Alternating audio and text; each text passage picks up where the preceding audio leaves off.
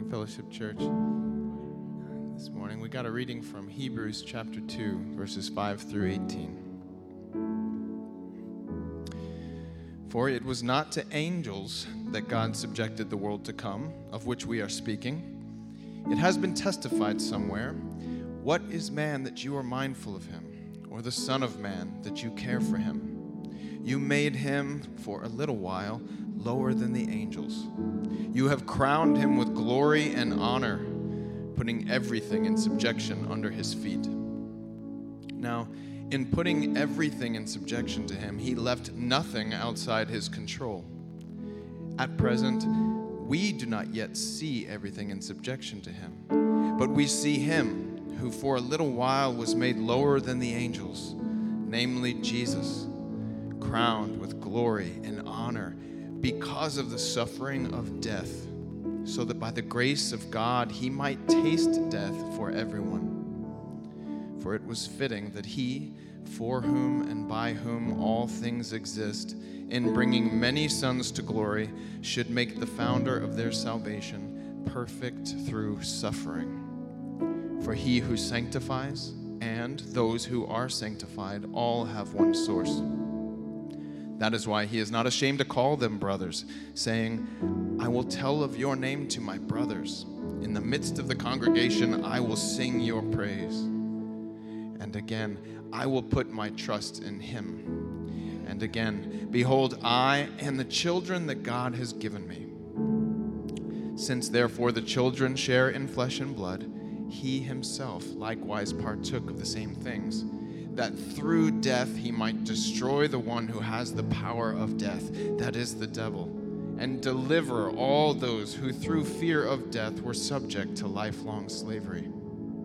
For surely it is not angels that he helps, but he helps the offspring of Abraham. Therefore, he had to be made like his brothers in every respect, so that he might become a merciful and faithful high priest in the service of God, to make propitiation for the sins of the people.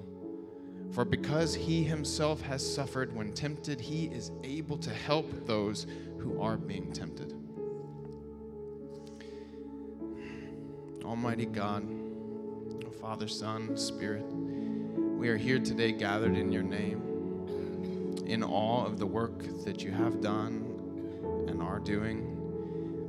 And I just thank you so much for Jesus Christ, the perfect mediator, fully divine, fully human, able to represent both sides and bring us back together, reconciling humanity to God and through his own flesh. Thank you for tasting death for me. Lord, in you we have hope, and in you we have salvation, and we praise your holy name. Please speak through Chris today as he brings the word. Please open the ears and the hearts of the people who are listening and equip us to go out and be the hands and feet of Christ. It's in Jesus' name I pray. Amen.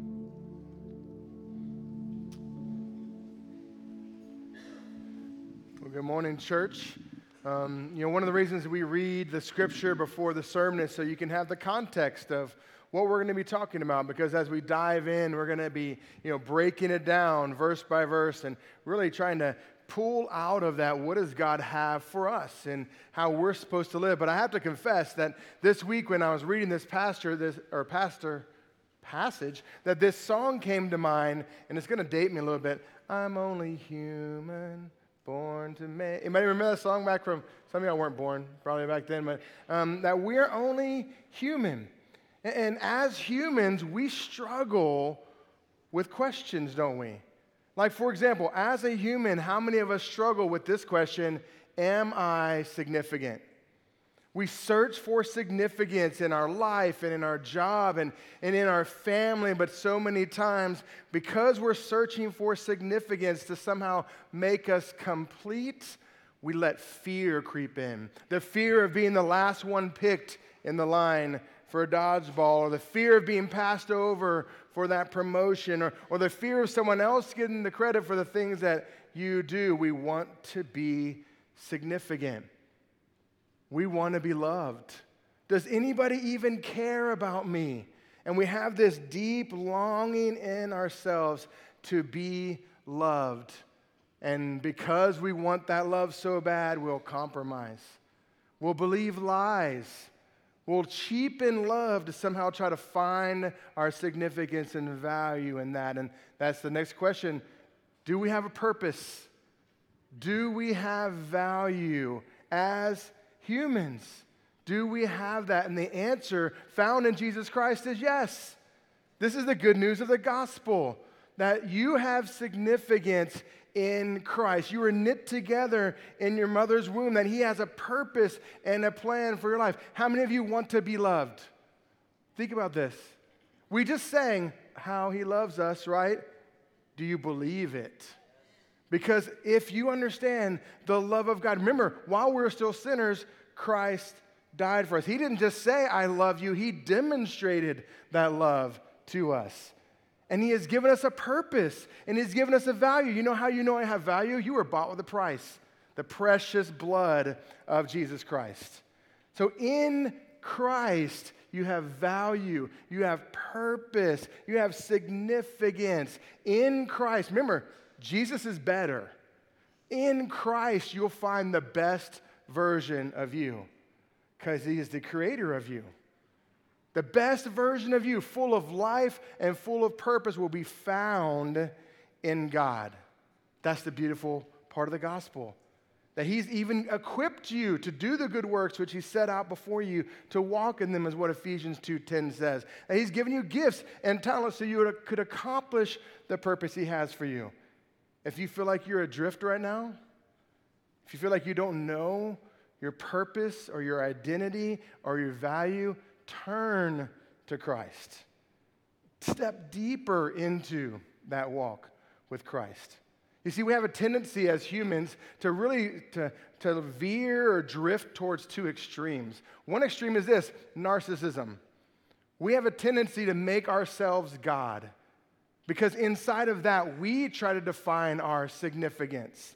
We try to define our purpose in Him, which, by the way, that purpose tends to come out of outrage and other things that we see around us going wrong in the world. Or we try to find our value. We define it ourselves, but we define our value by comparing ourselves to others. But guess what? There's always someone better than us. We always fall short when we try to be our own God, because somewhere inside we know we're lying to ourselves.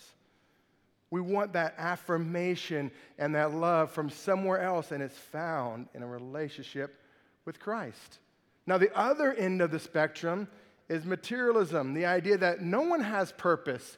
We're all just a clump of cells, and we have no purpose. We're just evolved from this and that, and there is no purpose in life. We just live and we die, and it's done. But that's not what the gospel says.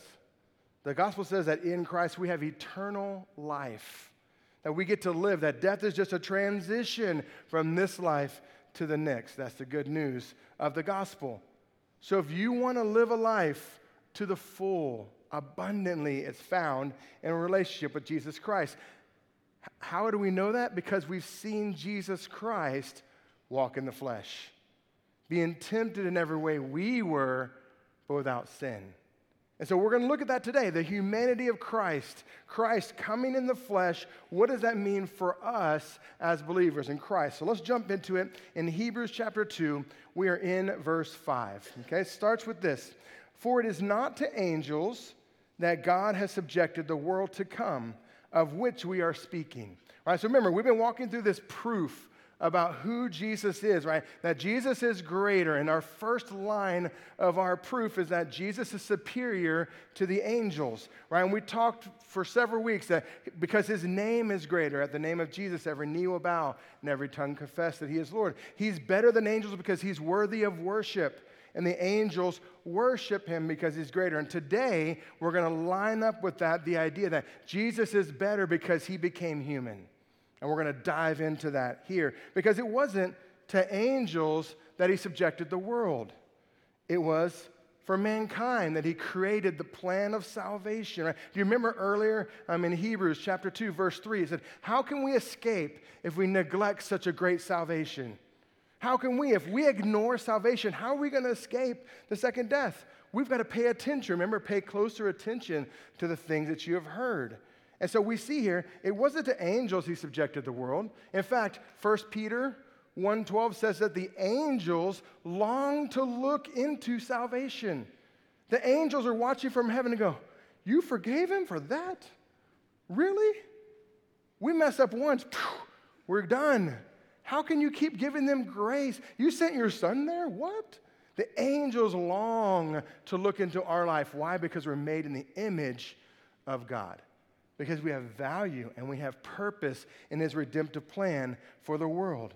And so, for it was not to angels that God subjected the world to come, of which we are speaking. It has been testified somewhere. By the way, that somewhere is Psalm 8, which we're going to look at in a second. It's been testified somewhere. What is man that you're mindful of him?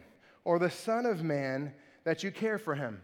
And when I read this verse, for me, I go back to a time where I was in Colorado and I was hiking in the mountains, right? And I want to show you a picture of a place that I went. This is called Island Lake. Outside of Silverton, it's quite the hike to get to this place, but it's an incredible, beautiful place. Now, just so you know, I didn't just choose a stock photo, right? I'm actually there, okay?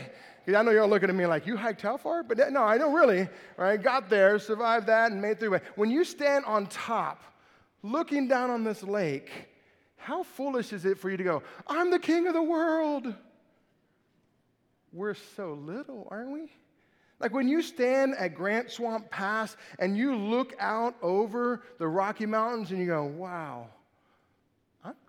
I'm itty bitty compared to God. Like this is his footstool. Who am I that God would even love me? Who am I that Jesus would actually die for me? No way. I'm just a guy. I'm just a person. How could God actually love me? And we tend to come into this place of humility. And if we're going to truly find our purpose and find our significance, the posture that we need is humility. Now, here's a definition of humility from Holman's Bible Dictionary. I love this definition. I think it's so rich and has so much that we can pull out of it. In other words, how do you define humility? Here's a definition of it. It says, the personal quality of being free from arrogance and pride. Woo! Isn't that good? Free from arrogance and pride. It doesn't stick to you. You're Teflon. It doesn't creep in to the back of your mind. You're free and having an accurate estimate of one's own worth. So not only are you free from arrogance, but you see yourself properly. Because listen, it is a false humility to hate yourself. I hope you can hear that today. It is not humility when you hate yourself and beat yourself up to try to make yourself lower. That is from the enemy. That's not from the Lord. It is a false humility to condemn yourself and punish yourself for your sins. That is not humility. That's a false humility.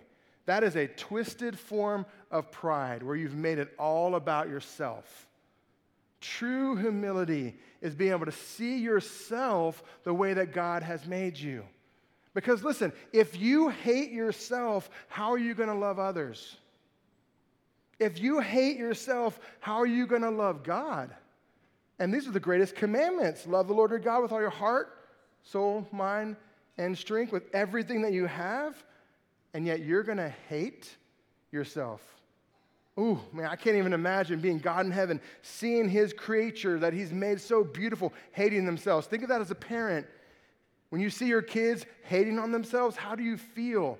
This righteous anger, like, no, that is not true. Who said that about you? Why do we believe it about ourselves? Or you condemn yourself constantly because we fall short of the glory of God. We fall short all the time, but we condemn ourselves. Guess what? When you learn how to condemn yourself, what's going to flow out of the overflow of your heart towards others? Condemnation, judgment, critical spirit. If you want to truly be humble in Christ, understand how he's made you. That you are an incredible creation. You have a purpose, but stay free of arrogance. Be on that line. Here's the key. If you want to have the key to humility, it's think of the Lord. Have a proper view of God and what he's done for you, and be willing to submit to his will. This is true humility. Because then you're going to be walking his purposes and his plans for your life. This posture of humility is something that our world needs. Amen? Our world needs humility. Let's start it here in our own heart. Because then we're not easily wounded because we know who we are in Christ. We have the proper view, and out of the overflow of the love of God, we speak. Out of the overflow of God's grace for not condemning us, out of that overflow, we show grace to one another. Whew, this is the gospel. If we want to live it out, we have to live it out with humility. So that's what he's saying here. What is man that you're mindful of him, or the Son of Man that you care for him? You made him for a little while lower than the angels, and you have crowned him with glory and honor, putting everything in subjection under his feet. Now, in putting everything in subjection to him, he left nothing outside of his control, though at present we do not see yet everything in subjection to him. And so he's quoting out of Psalm 8. Let's turn back to it because we want to see the kind of the context of what's going on here in Psalm 8. And we've read this before, but it's such a good psalm. We should read it again because I just love the start of it. Oh, Lord, our Lord, how majestic is your name in all the earth. Nobody? Nobody remembers that song from back in the day? Okay. Don't worry, you get a chance at the end because it says it again. Okay. But it says, you have set your glory above the heavens, and out of the mouths of babes and infants you have established strength because of your foes, and to still the enemy and the avenger. Notice the echoes back to Genesis in this passage, okay? When I look at the heavens, the work of your fingers, the moon and the stars, which you have set in place, what is man that you're mindful of him? The Son of Man that you care for him. Have you been out there somewhere, out in Big Bend to see the stars? Have you been in Colorado when there's no other lights around and looked up at the stars and been like, whoa, amazing. Who am I in comparison to that? But the very handiwork that he took on the stars, he took on you. Have you thought about that? The very expertise that he created the world with, he made Adam out of the dust. That he has a purpose.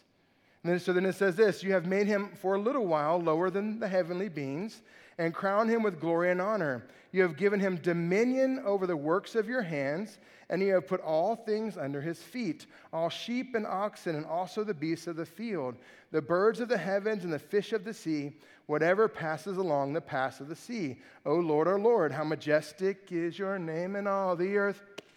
Okay, thank you. A couple of y'all are awake. All right. So, do we believe that the majestic Lord, worthy of our praise, cares for us? Right? And we see, why would he care for us? Well, because go back to Genesis chapter 1. What has he said? We're going to make man in our image. Male and female, he created them, and then he gave them to rule over the creeping things on the ground, all the things that have been made. He's given us dominion, so we get the benefits of Christ because we're made in his image. We get to walk like he walked and be able to be an example of him to the world. This is the good news of the gospel. And though we've been made like God, like Christ for a little while, we've been made lower than the angels. Do you realize that there's going to be a time where we get to judge the angels? So Christ, by being human for a little while, is now going to be crowned with glory and honor. In fact, look at 1 Corinthians chapter 6, verse 3. All right, if you look at that verse, look what it says about our position in the Lord. It says, do you not know that you are to judge angels? How much more then matters pertaining to this life? That there's going to be a day where our bodies that are broken and not right now are going to be made new. And in that day, we're going to be higher than the angels. We're going to have an opportunity to take the crowns and lay them at Jesus' feet. This is the good news of the gospel, what it means to live in eternal life. So he's pointing out here that Christ, in becoming human, is now going to be greater than the angels. Look what it says in verse 9. But we see him who for a little while was made lower than the angels, namely Jesus. Just so they'll know it's not all about us. It's really talking about Jesus, right? So namely Jesus, crowned with glory and honor because of the suffering of death, so that by the grace of God he might taste death for everyone. Whew, that should make you praise. Isn't that so good? Christ died, took death for us. What was the flavor of that? What was the flavor of this death? If you go back in Isaiah 53, because one of the things that's interesting in these passages through Hebrew, if you haven't noticed yet, the author of Hebrews expects us to know the Old Testament. Right? He expects us to know these things that have been spoken before. Look what it says in Isaiah 53. Who has believed what he has heard from us? Pay close attention to the things you've learned, right? So here we go. Who has believed what he has heard from us, and to whom has the arm of the Lord been revealed? For he grew up before him like a young plant, and like a root out of a dry ground. He has no form or majesty that we should look at him, no beauty that we should desire him. He was despised and rejected by men, a man of sorrows. We were just saying about that. And acquainted with grief. And as one from whom men hide their faces, he was despised, and we esteemed him not. Surely he has borne our griefs and carried our sorrows, and we esteemed him stricken, smitten by God, and afflicted. But he was pierced for our transgressions. He was crushed for our iniquities. Upon him was the chastisement that brought us peace, and with his wounds we are healed. All we like sheep have gone astray. We have turned every one to his own way, and the Lord has laid on him the iniquity of us all. That Christ took upon himself on the cross the iniquity and the sin of the world. And then he conquered death by rising again. Woo! That's the good news of the gospel. So he tasted death so that we don't have to. So we get to be with him in eternity. Verse 10 says, for it was fitting that he, for whom and by whom all things exist. Remember that list of 7 from chapter 1, verses 2 and 3? He is the creator of all things. That's going to be woven all the way through the book of Hebrews. So for to whom and by whom all things existed, in bringing many sons to glory, should make the founder of their salvation perfect through suffering. That Jesus Christ is the founder of salvation. This word founder is in the Greek, it means first, the beginning, the origin of salvation. If you want to know where to start, it starts with Jesus. He is the only way. It starts there. And then you begin that walk down the path he has for you. It all starts with him. He is the founder of salvation made perfect through suffering. For he who sanctifies and those who are sanctified all have one source. That is why he is not ashamed to call them brothers, saying, and he gives us 3 quotes here from the Old Testament, okay? He says, saying, I will tell of your name to my brothers. In the midst of the congregation, I will sing your praise. And again, I will put my trust in him. And again, behold, I and the children God has given me. And so, again, he's assuming we know where these are from. The first one is actually from Psalm 22. Do you remember Psalm 22? Believe it or not, you kind of know Psalm 22 because the first line of Psalm 22 is, my God, why have you forsaken me? Have you heard that before? Upon the cross? Did you realize that upon the cross, he wasn't crying out to God because God had turned his back to him in any way? He was crying out Psalm 22. Because when you read Psalm 22, it reads like a script for the very thing that is playing out in front of them. Let me show you. Let's go to Psalm 22. Let's start in verse 16, just to give ourselves some context for our verse 22, which is the one quoted here in that. But other verses like 7 and 8 talk about how they're mocking him. They're saying, let the Lord save him if he trusts in him. But we'll start in verse 16. See if any of this echoes of the cross. If Jesus really cried out, my God, why are you forsaking me? To point them to this verse, see if this makes sense. Look what it says in 16. For dogs encompass me, a company of evildoers encircles me. They have pierced my hands and my feet. I can count all of my bones. They stare and gloat over me. They divide my garments among them, and for my clothing they cast lots. Woo! Hundreds and hundreds and hundreds of years before even crucifixion was a thing, David pens these words to say, hey, look, Jesus on the cross, they're going to cast lots for my clothing. Look what's happening. This very psalm that they all believed was about the Messiah is playing out in front of them, and they missed it. And we'll keep going. It says, but you, O Lord, do not be far off. You, O Lord, my help, come quickly to my aid. Deliver my soul from the sword, my precious life from the power of the dog. Save me from the mouth of the lion. You have rescued me from the horns of the wild oxen. I tell of your name to my brothers. In the midst of the congregation, I will praise you. And that's our verse from there. Have you ever been in a situation where someone started singing the line of a song and you sang the rest of it? Right? And I would do that, but I've already sung enough in the service. So, but imagine that. This is what's happening. He's quoting this verse. I wonder if they remembered the verse after. Look at the verse after. Remember, this is a book to the Hebrews, okay? So again, it says, I will tell of your name to my brothers. In the midst of the congregation, I will praise you. You who fear the Lord, praise him. All you offspring of Jacob, that's the Hebrews, glorify him and stand in awe of him, all you offspring of Israel. In other words, glorify him. Stand in awe of the one who they cast their lots for his clothing. Stand in awe, glorify him whose hands were pierced for our transgressions. Praise him.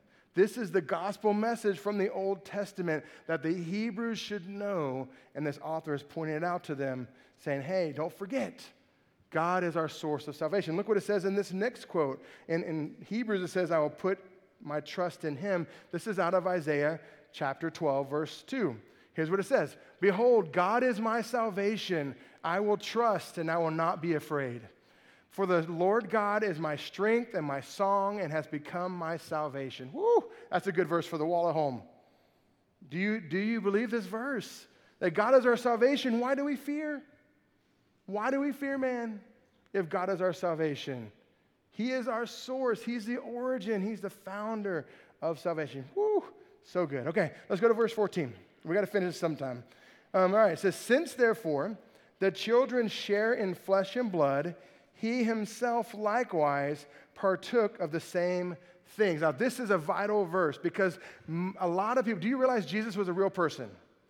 An actual person who walked on this earth, right? This is what we call the incarnation. Jesus taking on flesh, that he was an actual person. Believe it or not, a lot of people don't believe this. In fact, early in the church, there were two heresies about Christ that were very prevalent, right? The first one was Docetism, which was this idea that Jesus was God, but he wasn't actually flesh. In other words, he was God, but he was kind of this apparition or this kind of like make-believe hologram-looking person. He appeared real, but he wasn't real. And this is where Gnosticism comes from, and all kinds of this secret knowledge and all these beliefs come from this idea that Jesus was all spirit, not flesh. But then the opposite side of that is true as well. This is Arianism, or this idea that Jesus was some sort of superhero, that the Word became flesh, was this superhuman, but he wasn't God. He wasn't actually God in the flesh. God gave him power, but he was just the first superhero that when he came out of the womb, he's like, psh, right? Superhero pose. That's who he was. He's Superman. Can't get hurt. No one could hurt him. He couldn't sin because it's not even possible for him to do that. But he was pierced for our transgressions.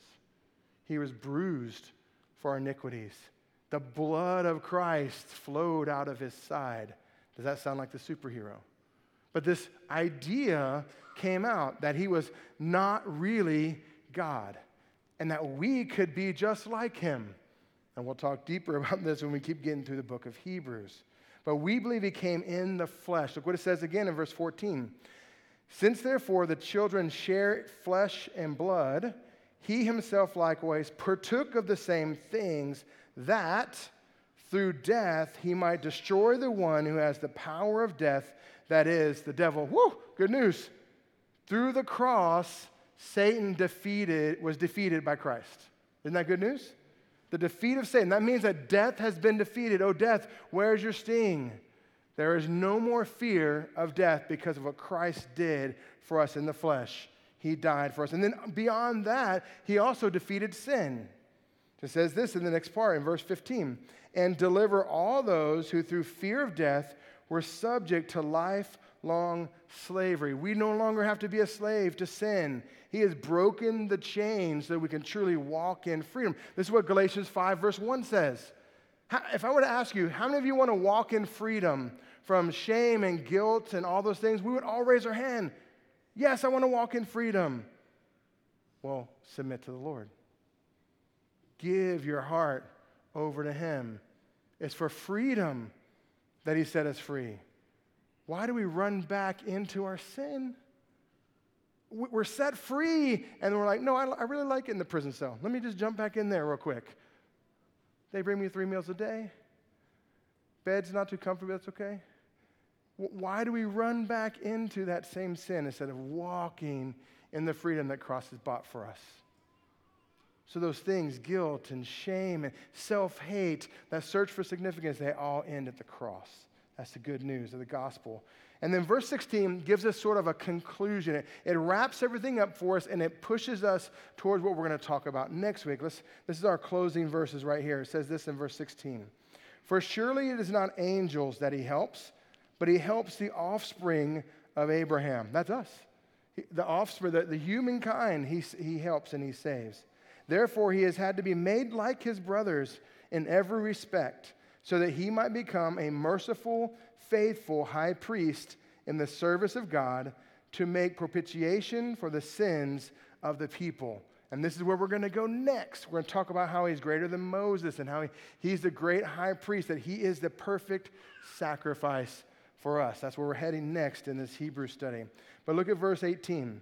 For because He Himself has suffered when tempted, He's able to help those who are being tempted. That's good news. Jesus is able to help you. Even in those temptations, even when you turn back to that sin, He's like, no, walk with me. So this is the good news. If you want to find your significance, you want to find your value and purpose, is found in Jesus. Let's pray. Lord, I thank You that You came in the flesh and died for us. Lord, help us day by day to celebrate Your death and resurrection on the cross, never losing sight, Lord, of what You did for us. Lord, I thank You that in You we find our value and our purpose. Help us to live in that value and purpose today. Lord, without You, where would we be? Lord, I know without You I would be lost. But Lord, I thank You that I've been found. So Lord, as we celebrate the Lord's Supper, as we continue to worship You, Lord, I pray that You will be glorified and that we'll remember how good You are. We pray this in Your name. Amen. Amen. Church, today we have an opportunity to partake in the Lord's Supper. And so what I'd like to do is kind of give you some instructions, and we have Pastor Rudy and Pastor Chad to help you. If you have placed your faith in Jesus Christ as Lord and Savior, this is your opportunity to take of the elements and remember what Jesus has done for us.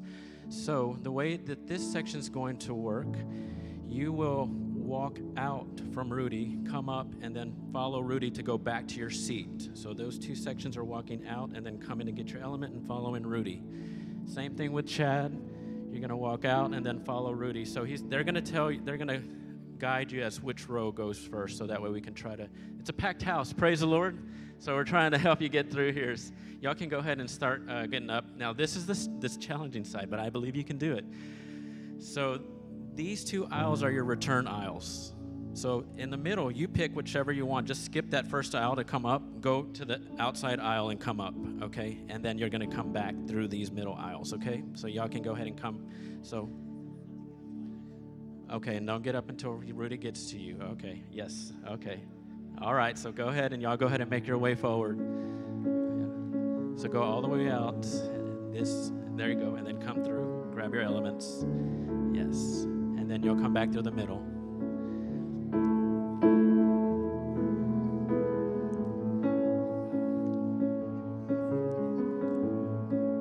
You can do it. You can do it.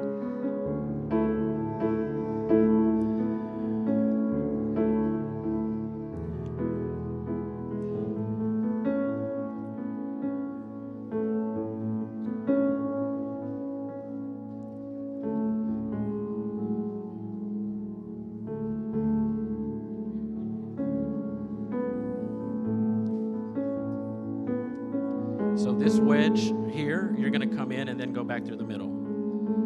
Beautiful.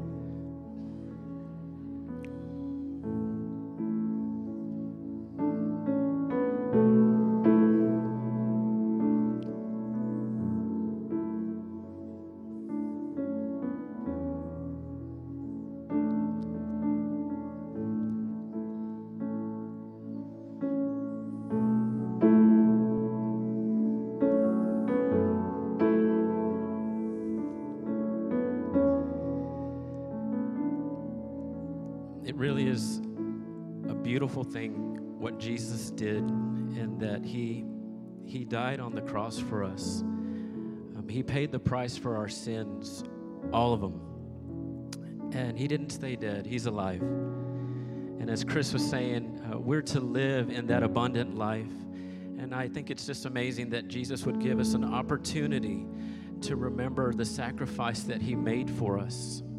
My challenge to you this morning as we partake of the elements here and remembering what Jesus Christ has done for you and has done for me is that we would take a moment to pray and ask the Lord to help you forgive that particular person that's been so hard to forgive.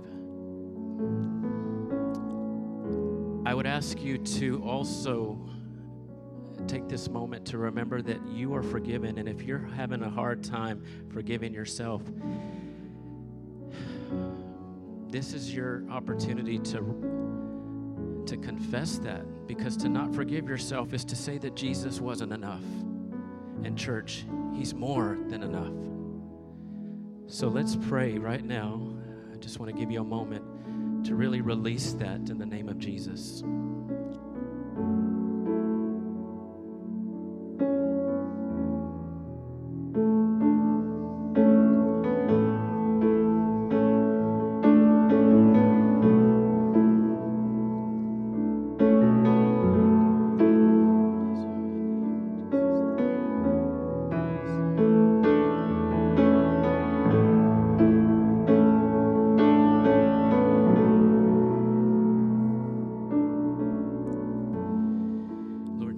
As we are about to partake of this bread and this juice, Lord,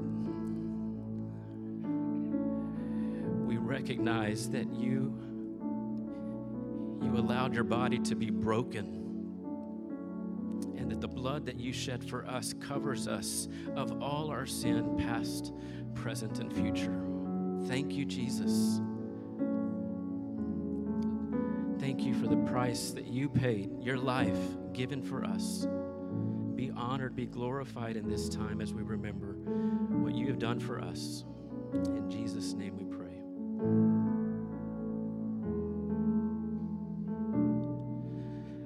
Now, as they were eating, Jesus took bread, and after blessing it, broke it and gave it to the disciples and said, "Take, eat. This is my body."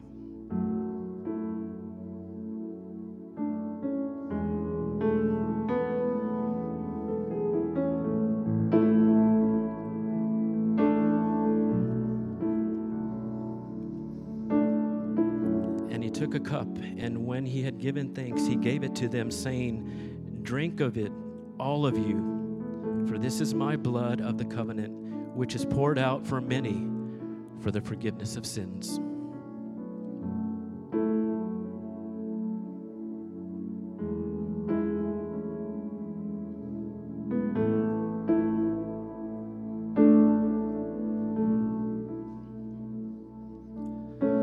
Psalm 100 Verse 3 says, "Know that the Lord, he is God. It is he who made us, and we are his. We are his people and the sheep of his pasture." May you go forth this week knowing that you are his beloved. God bless you.